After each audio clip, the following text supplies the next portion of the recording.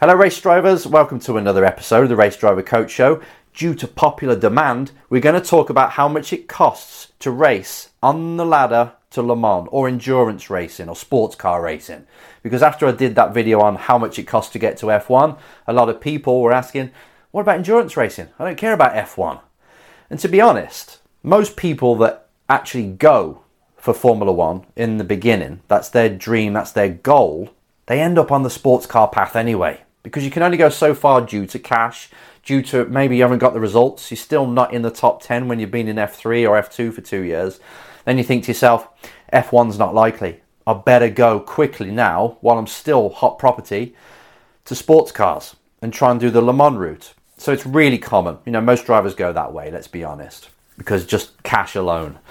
So let's talk about that. How much does it actually cost to walk that path, to climb that ladder?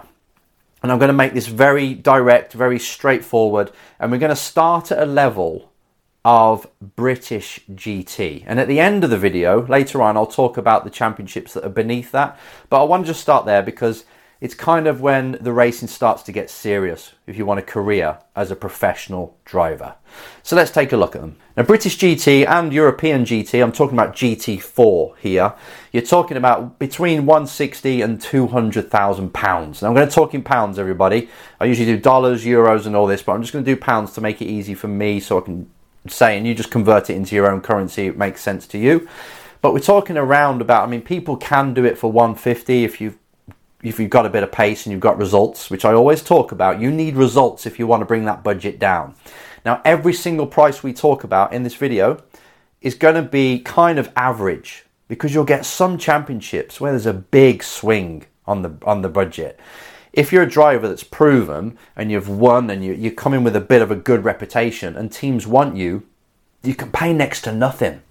Even in British GT, if you are hot property, they'll make it worth your while. Teams will say, right, we need you in the car, so we're actually going to get the other teammate that you're going to share the car with. We're going to get them to pay double or 3/4 of the budget, and you just bring the rest. So it's really subjective, this.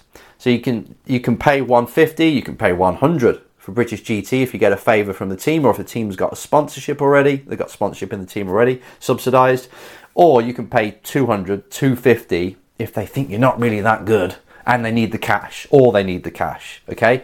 So each championship we talk about is going to be a bracket, but GT4 is around, let's just say 160 to 200. When you want to step up to British GT3 championship, we're talking around about 250 plus. This one varies even more because you've got some cars, probably the champions in GT3, in British GT this is, where you're sharing the car. Because it's pro-am, you've got a pro driver and an amateur. You're sharing the car with an amateur, usually a gentleman driver. Now they're probably paying the whole budget for some of these drivers because they're getting a Marcello in or someone like that. And Marcello's probably being paid for it, right? Let's be honest. So the team are probably paying that driver, the pro driver, and the gentleman drivers bring in most of the cash to run the car, or a lot of it anyway. So this varies massively. But I think if you just prepare yourself for, okay, GT3 could cost me in Britain around 250 to 300. Then at least you're prepared and you know what it could cost. But it could be free and you could be paid if you're good. Next, I want to turn my attention to the Porsche Carrera Cup. Now, a lot of continents have got their own cup, right? Their own Carrera Cup. You've got it in America, you've got it in Britain, you've got it in Benelux, you've got it in France, Germany, Australia. It seems like nearly every section of the world that's got a pretty good motorsport base has their own Porsche Carrera Cup. And for this, we're talking about £250,000, which isn't that bad because it's just you in a car, in a very expensive car. You're probably going to do about between 7 to 9 championship events. So you've probably got about 18 races. That's quite a lot. And you think that's actually really good value for money. We're talking now about 30k, 20k per race weekend.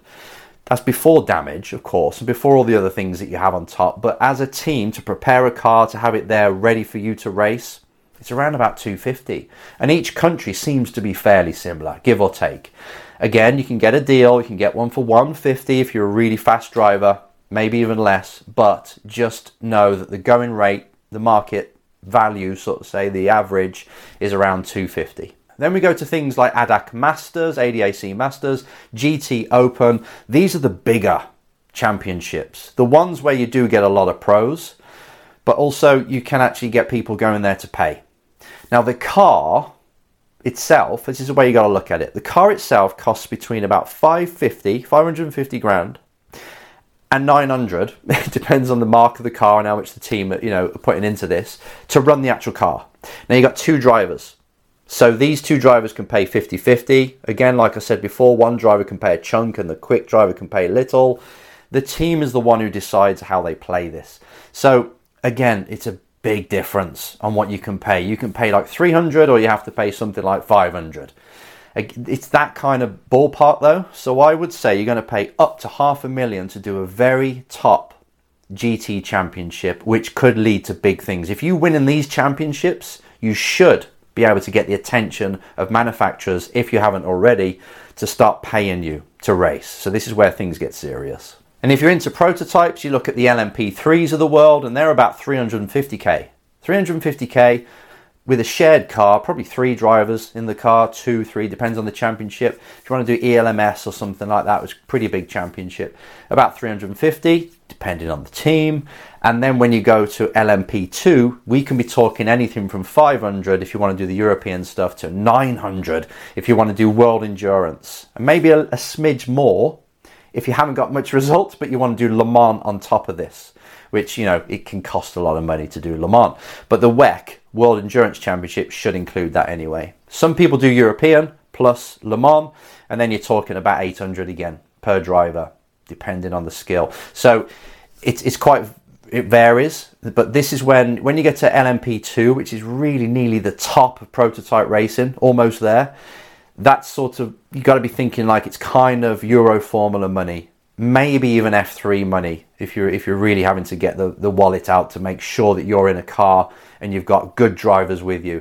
So it is still expensive, but at least as you look down on this pyramid, at least you can see that it's more achievable. If you were to do good in the lower ranks and start to build momentum, start to gather sponsors, you can kind of see that it is possible. And if I get a team just to invest in me because I've won the season before, I think I could do this.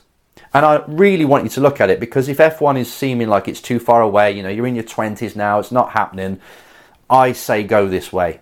It's never too late to go back to something like IndyCar. Some drivers have done that. But if you really get in with manufacturers, which I would say is the number one priority, get in with manufacturers. Start to win in cars that they sell. If you look the part in terms of you look professional, they like the way the team are talking about you, your work ethic as you are, your intelligence, the speed, that echoes around the paddock. So I think if you were thinking, right, I can probably raise 150, which is still a lot of money, but I think we can do it through sponsors and selling the house or whatever. Then British GT or something like that, GT4 category. If you get in with a top team and you start to play your cards right, get on with the right people, and you do really well, things can happen already from there. Subsidized drives can start to come from there on, and then you signed up by some manufacturer and away you go. You just keep your nose clean and keep the results going for the next 20 years. But that's how you create a real career. So again, 150, going on to the next thing that I said, 150 is still a lot of money for a lot of people. It's out of their reach.